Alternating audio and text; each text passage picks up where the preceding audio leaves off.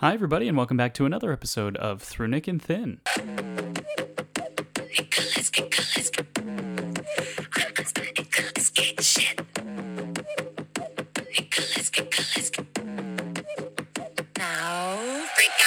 The podcast where we watch every Nicolas Cage movie in chronological order so that you don't have to. I'm your host. My name is Steve. Joining me, as always, is the exquisite co-host, Hannah. Hannah, how are you doing this week? I'm good. It's Monday. I'm feeling fresh. I'm feeling ready for this. Yeah. How are you doing? I'm doing well. So we almost essentially did back-to-back episodes because we published our last episode just a mere few days ago. So I should put an asterisk on the line of we watch every Nicolas Cage movie in chronological order because this week we sort of watched the movie Dark. Now, a few weeks ago, we talked of a movie called Dying of the Light. A few months ago. Probably at this point. It was 2014 and we're in 2017. Yes. Long time ago. Yeah. At this point. In Nicolas Cage chronology. Yeah. That's yes. like, yeah. It's like dog years, yeah.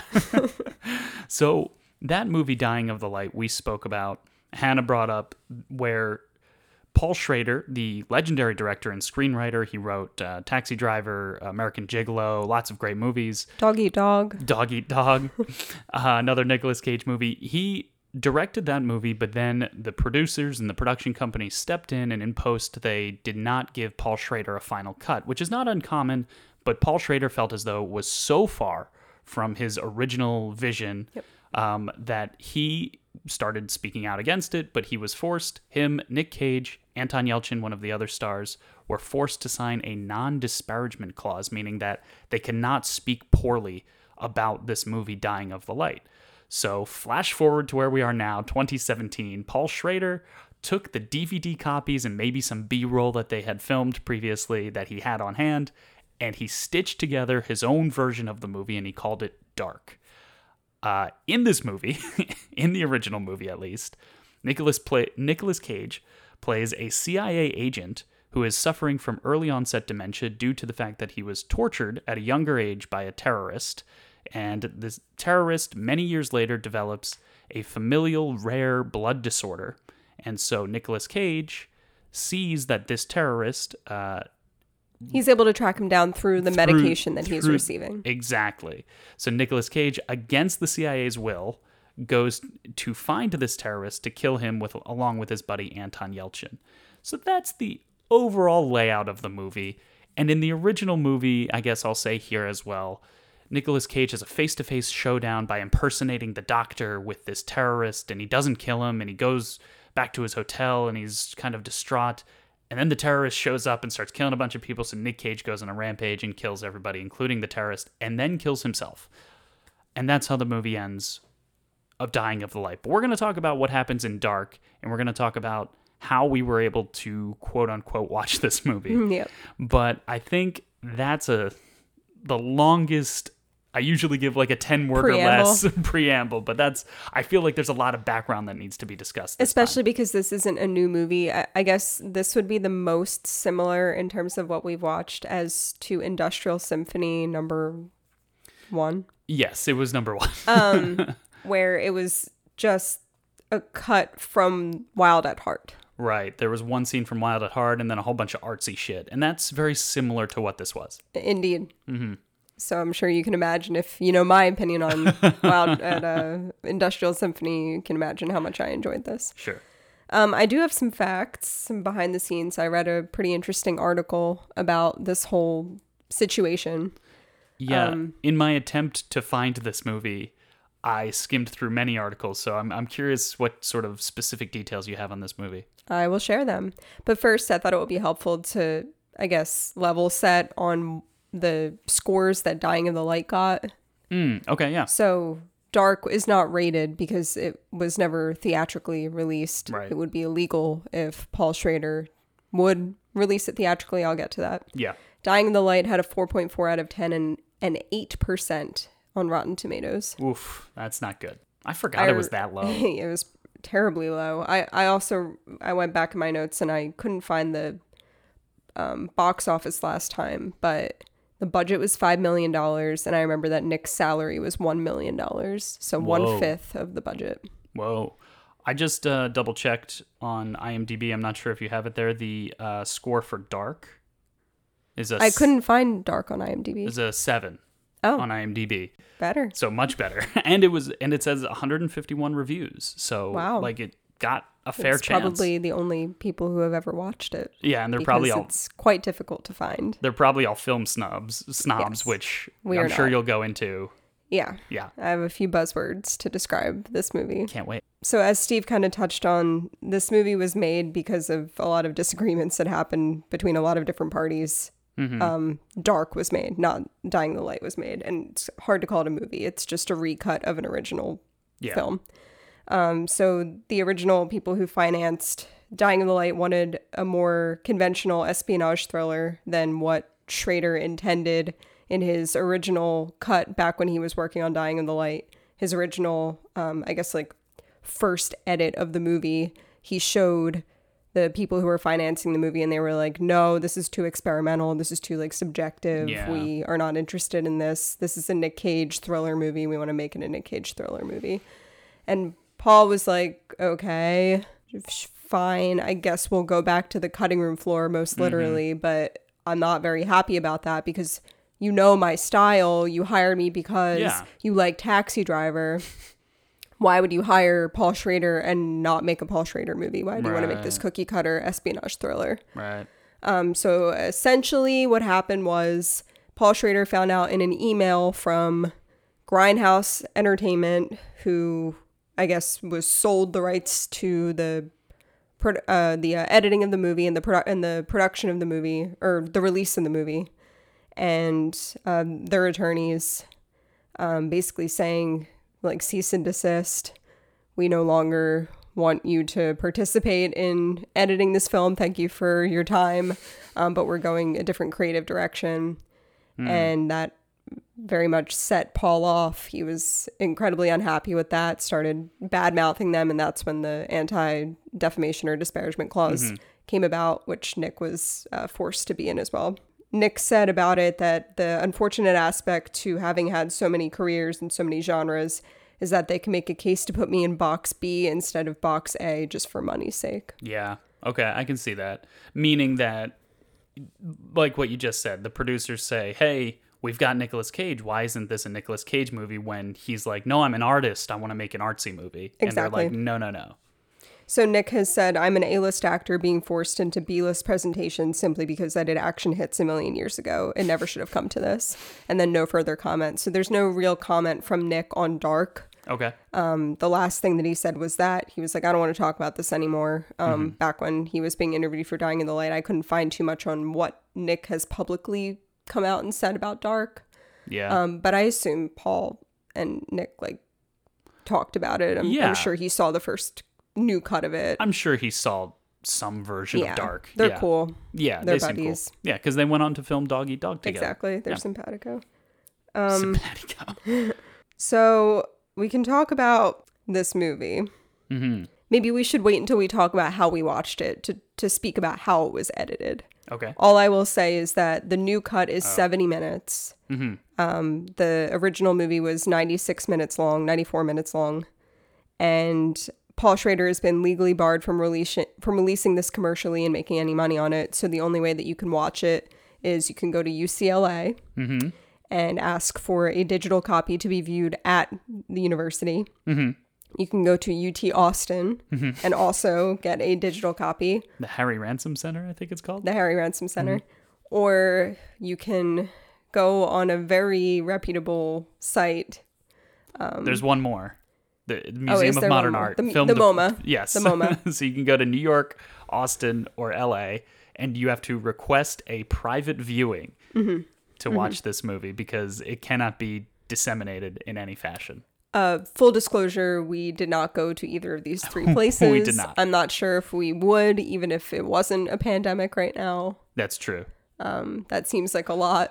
Well, and also we were pretty late on last week's podcast, That's so we had to true. slap this together in a few days. We were a little under the gun here. I'll be honest, I had an email typed up to the whatever I it think was you have to of show Austin. up in person and ask for it. Then I realized that I didn't send the email. So because the only one that had like a contact the administrator was the one in Austin, the Harry Ransom Center in Austin. So I wonder how much that like front desk person gets asked for this film. At least 151 times. times. There you go. Well, or you can find it on Oh yeah. What is it called? Pirate Bay. Pirate Bay. Yeah, so Pirate Bay is one of like the most classic streaming, torrenting, pirating of movies places to go to. That was one of the first. And right, so but now, we here at Through Nick and Thin never get anything illegally. It we happened to be at our library. No, always get things from the library Yeah. if we can't find them on streaming. I've honestly never used Pirate Bay. And No, nor have I. And I'll be honest again, I tried to use Pirate Bay because, again, this was put on Pirate Bay by the director for what he calls historical artistic reference. Okay. And not for any monetary gain. So I figured it's okay to find, Yeah, that's fair. quote unquote, it's not like illegally. this movie could make any money if you viewed it anywhere else. Exactly. And we already watched Dying of the Light. Right. We watched, In a legal way. and we paid presume. for it probably some way or another. Didn't you have to like download a different VPN or something in order to watch it? So there's a website. It's called like torrentreader.com, and it's like this magazine or website all about torrenting things. And they were talking about this movie because it's an interesting story. And they gave you the link to the Pirate Bay to torrent it. And every time I clicked on the link to either download it, anonymously stream it, or torrent it, it kept bringing up ExpressVPN. Got it. We have NordVPN, not sponsored. Not sponsored. I mean, if you guys are listening. We do not want your money. We downloaded it. Oh, yeah, we don't want your money. We don't want your money because we use a Kesha song without her permission, so we cannot make money from this. You can send us a free trial I code mean, to give. You can send us a code to give to our listeners. No, because right? then we're promoting their product.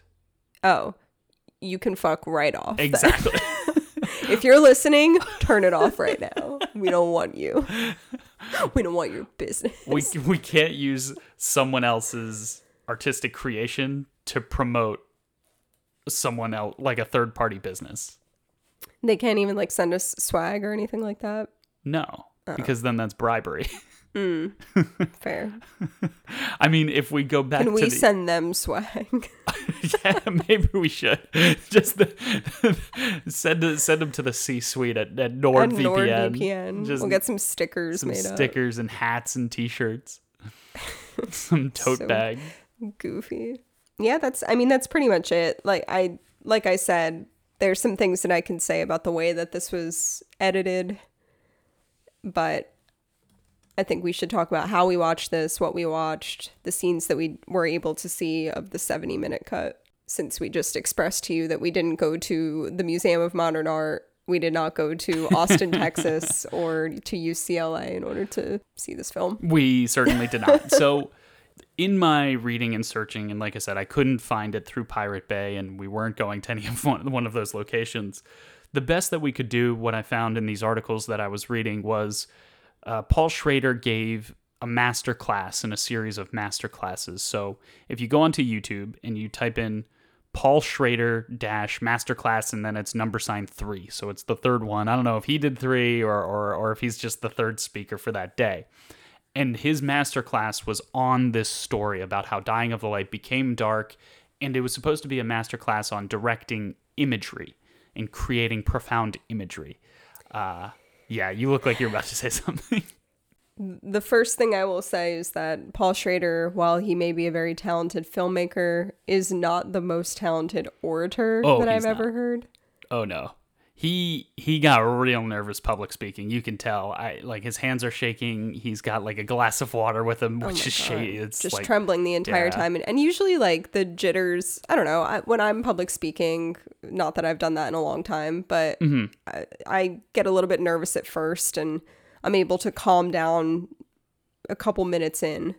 And then especially if I have to take a break from it in order to like show a clip of something, or to go to my computer and like change slides, that's when you're able to kind of compose yourself and like get your shit together. Yeah. he seemed to get worse after his breaks. I don't know that he got worse, but he certainly didn't get that much better, if any better. But so I should say as well, perhaps I wasn't articulate enough a second ago, but what we were able to watch was this masterclass where he cut in 3 scenes from the movie. So with the entire movie only being 70 minutes long, we saw, what would you say, maybe about 20 to 30 minutes of the movie? Yeah, we saw the last 15 minutes in the movie and then 2 scenes that were probably like 5 to 10 minutes each. Yeah, and those were intercut back to back with the original Dying of the Light scenes. Correct. Those first 2. And Right. then we So saw you could his really original, see the difference. Yeah. Which was helpful because I wouldn't have don't remember. Yeah. Yeah. But it all came rushing back to me in short order. Well, it's funny because I didn't realize that that's what he was doing. So, like, the first scene that I saw, which was actually from 2014 Dying of the Light, I was thinking, this looks familiar. Like, how much did he change? And then it cuts, and then you see the scene start over, and you see the lighting's all different. And then you see all these, like, weird artistic choices, and it's like, oh, this is what he did. Yeah, and I'm sure we'll talk about what those artistic choices are in a moment. Mm-hmm. But yeah, any other background info that you wanted to go over? No. Okay. Well, I think we spoke a lot in the Dying of the Light podcast about the... Yeah, so go back and listen to our Dying of the Light podcast if you're really hungry for more of a more robust telling of what the story was. Yeah, basically what I think Steve mentioned this, but just to set the scene here, what he was able to do is with, I think, one other person, I believe it was a tag team effort. Mm-hmm. They were able to use the theatrical cuts and then whatever other cuts he still had laying around to put all this together. And what we watched in some behind the scenes clips of them creating and re-editing this is that they utilized an iPhone a lot. Yes. Which was an interesting choice. Yeah. To zoom in and kind of play with like perspective and visual quality and audio quality. Yeah. Like sometimes you saw like the visual quality of the original camera, but with just like a weird like film or like filter over it. You can tell it was the original camera and they just like did some like light editing to it. Yeah. And then sometimes it's obvious that it's like some guy standing in front of a screen, zooming in on Nick Cage's mouth with their iPhone, similar to like a bad bootleg of a movie. Yeah, exactly. Yeah. Not that I've ever seen a bootleg of a movie. No, but like, I think everyone knows what this looks like. Yeah, exactly. And then the audio quality would be like you recording the audio from the original movie on your iPhone. Yeah. And it's done intentionally, I think, and we'll talk about that Correct. in a second. And there's like a progression of it. So the first scene that we watch, like the scenes that we watch, the 3 scenes are chronological in the movie. Mm-hmm. So the first scene, and like we explained, this is a movie in some ways about a man progressing through his early onset dementia too. Like the dementia gets worse throughout the film. Sure. So I believe that the artistic choices were there so that like in the first scene that he recut, there's only a few like oddities about it. And then in the second scene, there's a little bit more. And then in the last scene, it's just like a bunch of wild bullshit. Yeah. Yeah. Well, the last scene certainly is a bunch of wild bullshit. I think the first 2 are sort of similar. Maybe there is a little bit more in the second than the first, but the last is certainly a bunch of wild bullshit, as you noted so eloquently. I mean, do you want me to use some words to describe what we saw, or should we we'll get into it. Get into the scene? Okay. Yeah, you ready? As long as you don't have any. Yeah, that's fine. All right. Great. So let's get into it. And the first scene that we see is Nicolas Cage bringing up his plan to infiltrate the terrorist organization to go capture or kill the terrorist who tortured him so many years ago. He's bringing this up to his boss at the CIA. He is getting nothing from his boss, and his boss discovers that he has been using a fake name and going to the University of Pennsylvania to get treatment for his early onset dementia. The doctor rolls in, who's like this really spooky neurologist. He's got such a weird sinister accent. Voice. Yeah. But then Nicolas Cage starts going off on a tangent about how nobody cares about him at the CIA and the CIA effed everything up. And then he ends his rant with you've got your head so far up Obama's ass, you stop smelling his shit or something like that. Yeah. So I'm not sure if I'll insert the original clip or not. Again, you can go back to our Dying of the Light Yeah, I think we should episode. only use the dark clips. Gotcha. So they'll be very similar, but you'll hear maybe the audio differences. So that was the original scene. And then actually right after that, I should say, in the original scene is they show him at his office being escorted out by 2 security guards. And he screams, "I resign." Yeah. That's a good scene. He's like throwing shit around. Oh, yeah. He's like, "This is what they give people with a Medal of Honor and people with values, a stupid plaque." Yeah. And they're like, "Come on, man." He's just pissed. Yeah, he's pissed, and he's got dementia, so he's almost like bipolar in a sense where he sort of overreacts at times and underreacts at other times. Mm-hmm. So then we see the director's cut, and it's a very similar scene up until his boss calls him out for his dementia. Then you see Nicolas Cage's hands start to twitch a little bit. And then it's very clear to us that he's starting to feel the symptoms, and suddenly Paul Schrader starts playing with those zoom-ins and those audio quality changes, and he plays a lot with chronology. So he'll intercut that scene at the office, at his boss's office, with that scene of him being escorted out of the building, and he'll kind of piecemeal those together to make this overall vision of maybe this foggy brain that this person has, can't quite remember things properly while, experiencing these symptoms of, I think it was CTE. Is that what the abbreviation is? Yeah. Yeah. So that's pretty much as I think I can say for this first scene. Yeah. I lived in Pittsburgh, and there was this, I don't know if it's still there, but there was this museum of postmodern art. Oh boy. Are you familiar with anything postmodern? Is it anything like this? It's exactly like this. I mean, and I've also been to like the Andy Warhol Museum, and I feel Sure. like you see very similar things to this. But like in the Museum of Postmodern Art, there was like a video of like a pig, like parts of a pig, like just like watching the parts of the pig. Yeah. And it like zoomed in on the parts of the fetal pig, and then it like grew into like an adult, and then like the pig died, and there were like decaying pig parts, like things like that. Yeah. So that's postmodern art, very avant-garde. Yes. And I think that that's what Paul Schrader's trying to do here.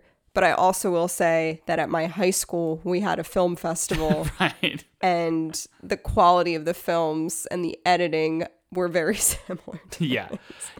It was pretty bad. And I think it was partially intentional because he was hopefully, I don't know, maybe I'm putting words in his mouth. There's only so much you can do with an iPhone and like lighting changes. But there are programs that you can use digitally to zoom in on certain things. Oh, yeah. It was intentional. Like, he wanted it to be exactly that. He wanted it to be low quality to represent perhaps the low quality of his brain. The low quality of Nicolas Cage's acting. It's too obvious, though. I think you're right. I think that there's like a middle ground. There's a middle ground between that maybe and the Industrial Symphony, right? Where Industrial Symphony is like there's a skinned like a 20-foot tall skinned deer and like a dwarf playing the saxophone, and you're like, I don't know what any of this means. Like this, it's like I know exactly what he's trying to do, and that's why I don't like it. I want there to still be some type of air of mystery, and I guess in the last scene there is. Yeah. But in like the most annoying possible way. Yeah, so let's talk about the next scene real quick. And the next scene is what I remembered was the famous restaurant scene. So Nicolas Cage and Anton Yelchin decide to betray the CIA, go on their own to Romania. Was it Romania? Bucharest, yeah. Bucharest. To find this doctor, and they have an informant who's an old flame of Nicolas Cage's. The doctor of the terrorist. Yes. Who's prescribing him medication. That's how Nick found where the terrorist is. Yes. Yeah. So, and again, their plan is to impersonate the terrorist, or impersonate the doctor to get face to face with the terrorist. Right. I know you explained that earlier, but it was probably like 15 minutes ago. Yeah, it's all right. So, I was telling you the other day, usually whenever I listen back to this and you clarify something for our audience, it's needed. Yeah. So So Nicolas Cage in this scene, in the original recipe version of this scene, Nicolas Cage lights a cigarette in this restaurant in Romania, and the waiter comes over and says, "I'm sorry, sir, you can't smoke here." And he has this outburst. He pulls out his ticket stub from his flight and says, "Wait, let me double check. Yeah, I thought this was Romania. Your whole country's goddamn smoking section."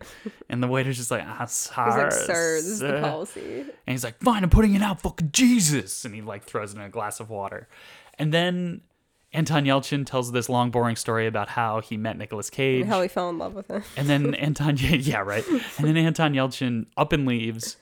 And Nicolas Cage, seemingly out of nowhere, gets up and open mouth kisses the woman across the table, their informant that he had this previous flame with, who was going to tell him the whereabouts of this doctor. Such a nasty kiss. It was gross. So that was the original recipe scene. In the director's cut, it's very similar to that first scene we described, where they're doing a lot of plays with zooming in. They're playing around with chronology, audio changes, the quality of the audio is going in and out. And it's while he has his outburst at the waiter.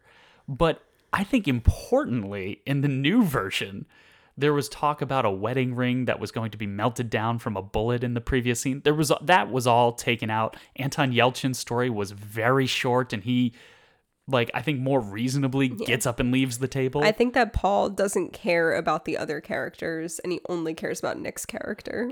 But I think the most important change in this scene is that she goes, "I want you to get up and kiss me across the table." It's not random. It was so random in the original cut that he just gets up and kisses her. But at least she requests it. I'm trying to think, in some ways, I remember that from the original cut, and then I was confused why they didn't put it in, this masterclass thing. I'm pretty sure that I can double check, but I don't know. It doesn't matter.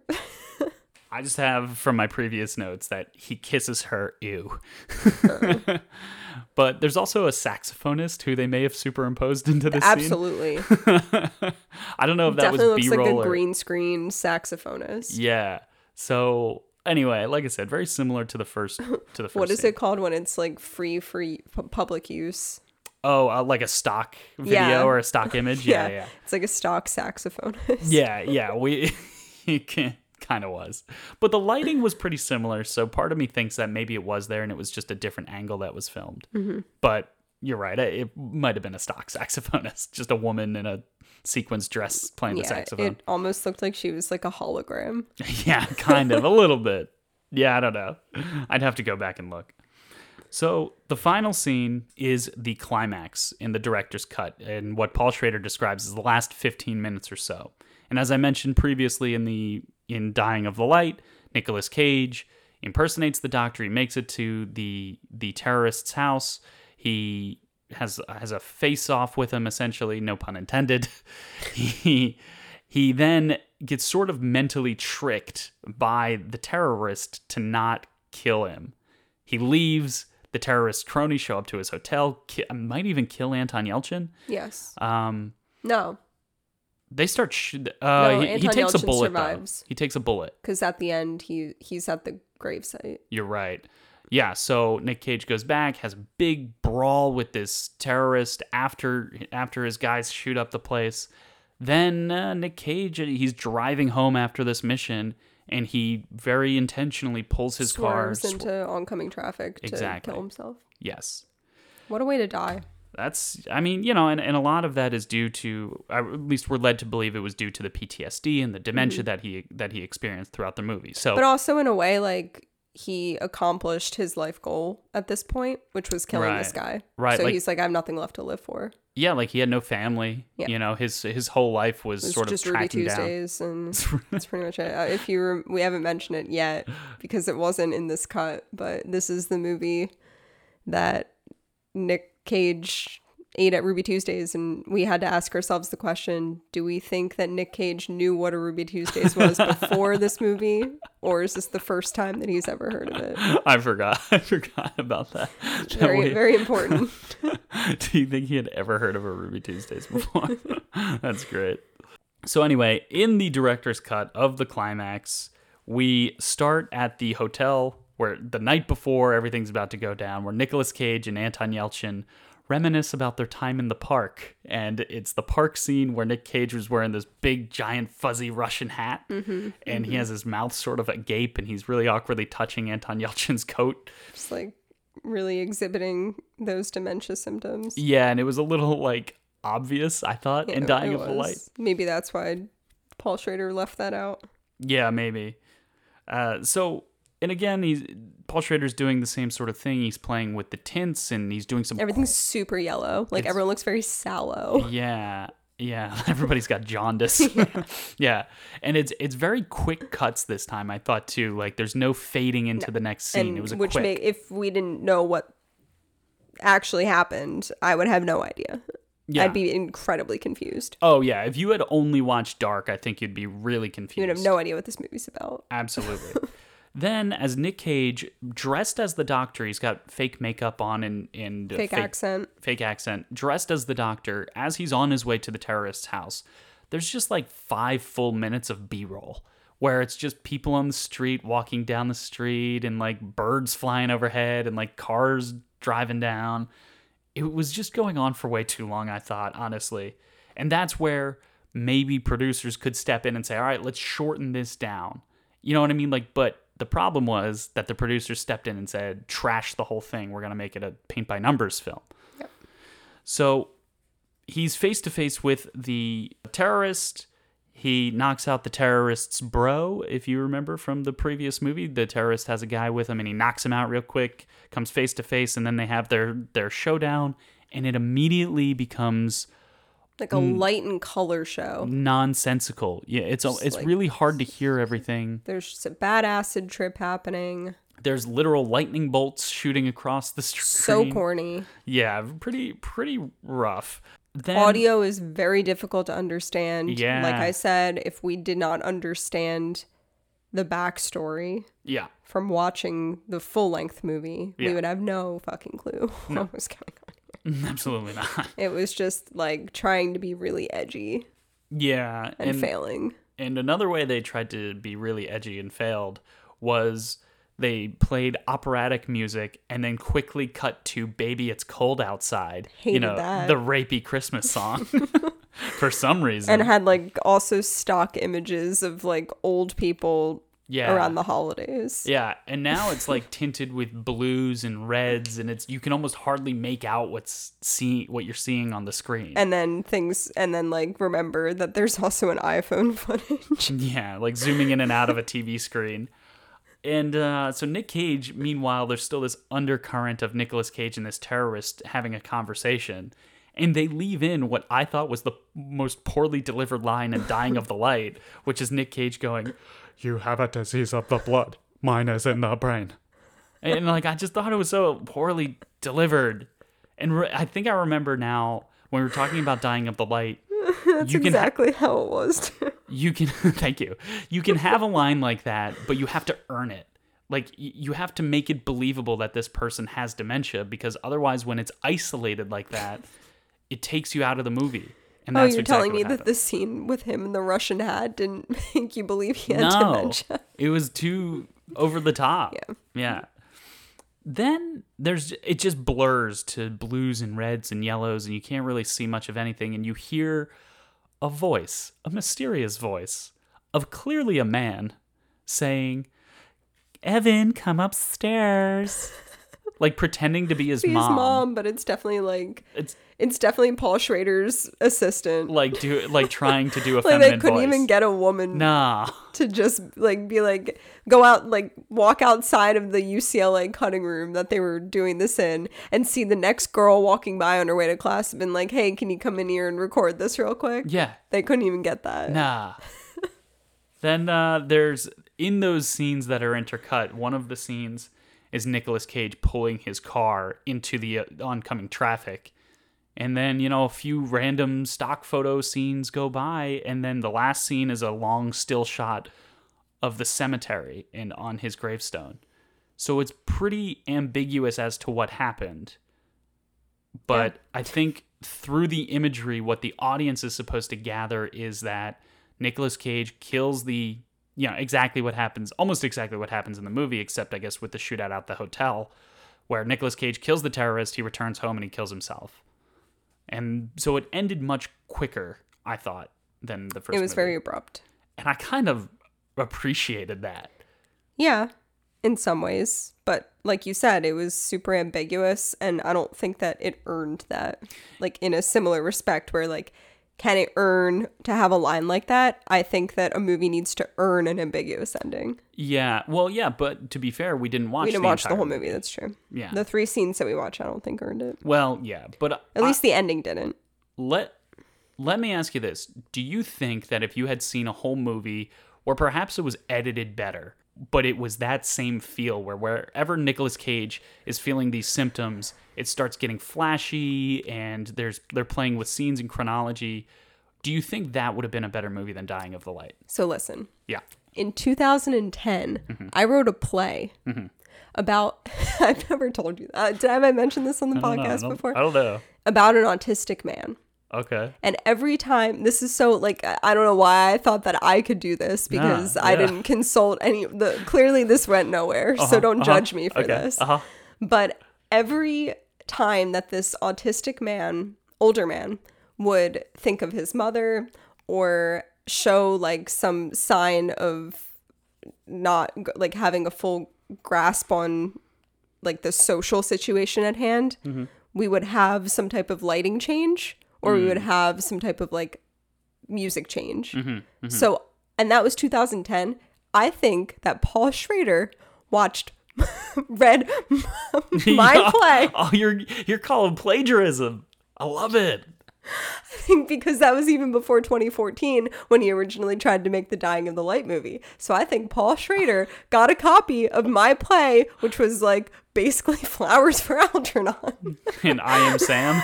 And I Am Sam mixed together with some avant-garde bullshit and then made this movie.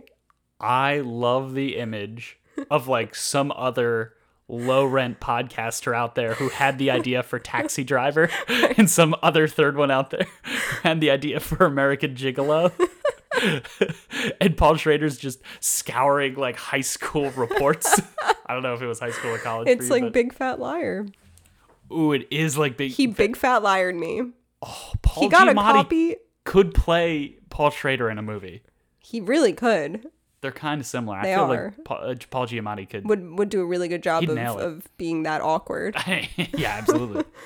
But yeah, I wish I remembered what it was called. Maybe it's on, like, Google Docs or something, and I can find it one day. Oh, that'd be amazing. We we'll do a live reading. We'll do a dramatic reading. I remember, like, the only characters were the guy, his mom, and, like, a little boy walking on the street being like, why are you the way that you are? Oh my goodness. Super offensive. Yeah, probably. But you were young. You thought I was in high school. You thought everybody else is doing it. Fucking, what's his name? Sean Penn is playing, the character in I Am Sam. That's, looking back, that's offensive. Why not get an actual person on the spectrum to play it? A lot of people on the spectrum were in that movie. No, I know, but he was the star. Yeah. Yeah. No, I mean, there was a recent movie made by Sia that had, like, public outrage uproar. Yeah, well, that's what I mean. Like, they do it differently now. Right. But I think it's pretty innocuous. Yeah, no, you were like a 17-year-old girl. Yeah, exactly. You're not... Who had no intention of, like, doing anything with this. It was like, I just thought it would be cool. Yeah. You're not legendary screenwriter Paul Schrader. I didn't write Taxi Driver first and then write this offensive play. Yeah. Working with the greats like Scorsese, Schrader, Martin. But I think he big fat liared me. Oh, for sure. That's why this movie is cut the way that it is and has the light references, because I also had those light references. I'll be honest. And the sound references. Few things. One, I did not expect this podcast to be this long. Oh, I know. Two, I did not expect this podcast to end this way in such an incredible... With an accusation. Yeah, that's so funny to me. I've been saving this for a long time. Wow, that's amazing. I'll have to find it. Yeah. Wow. Okay. I'm almost at a loss for words, but not quite. I think we should move on to closing thoughts. And do we do Nick Cage awards for this one? I just don't know how we can, because it's the same scenes. Right. The only difference is the lighting. And it's the same screams It's the as same before, scream. too. So go back to like Dying in the Light, Mm-hmm. and we can Well, let me say that those are the ones that would be for this. Well, Or I sure. guess like maybe we can just pick out of the three things that we saw. Yeah, that's what I was going to ask you. One is, what was your favorite of the three scenes? Probably the first one, The first one. Okay. because I liked that in the original movie, like him freaking out in his office. Yeah, and there was a fun little rant he did too, which I think it made it more I think making it more artistic made it less awkward, Yeah, I could see that.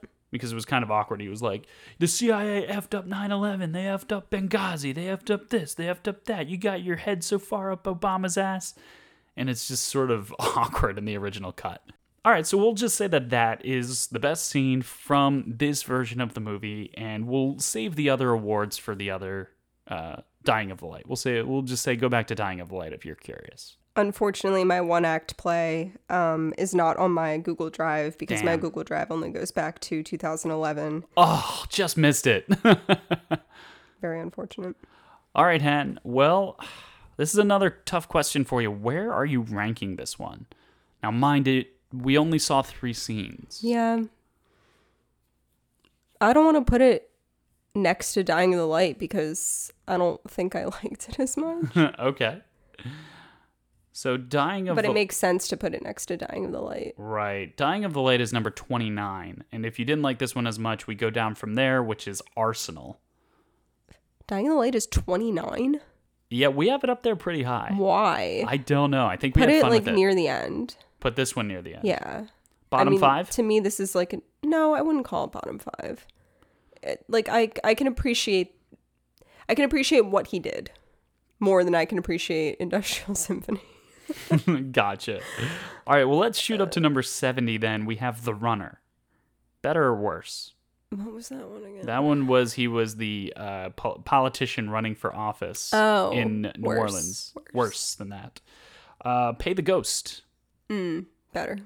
Oh, wow. All right. That was quick. So that is going to make Dark number 71 out of 86. 85. I 85. think that's suitable. Yeah, we've got some real stinkers under there. I'm looking at the Ant Bully, Amos and why Andrew, is The Dying Boy of in the Light Blue. 29?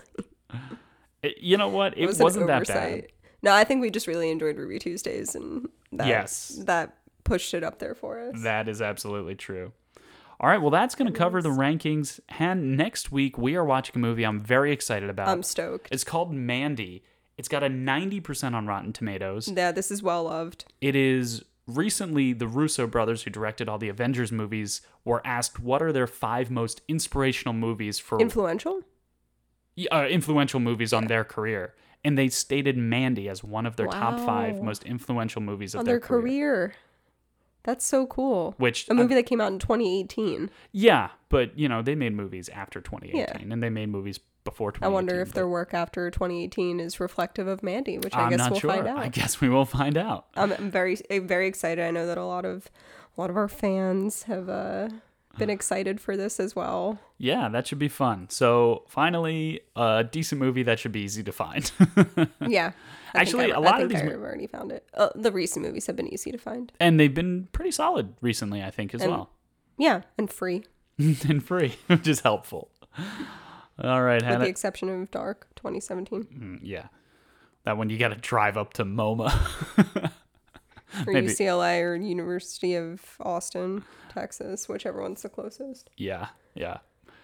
Well, I think that's going to do it for me, Han. Like I said, I did not expect to have a 45-minute podcast this week, but here we are. Any other closing thoughts before we get out of here? No, I'm sorry if you're into this like avant-garde kind of thing. That's just not our style. Yeah. I think if I were to have watched the entire movie, I think I would have found value in it. Yeah. Some appreciation for it. Certainly more so than some of the David Lynch stuff that we've watched.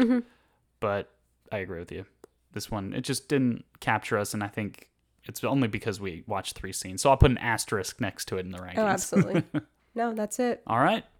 Just remember, we'll always be here for you through Nick and Thin.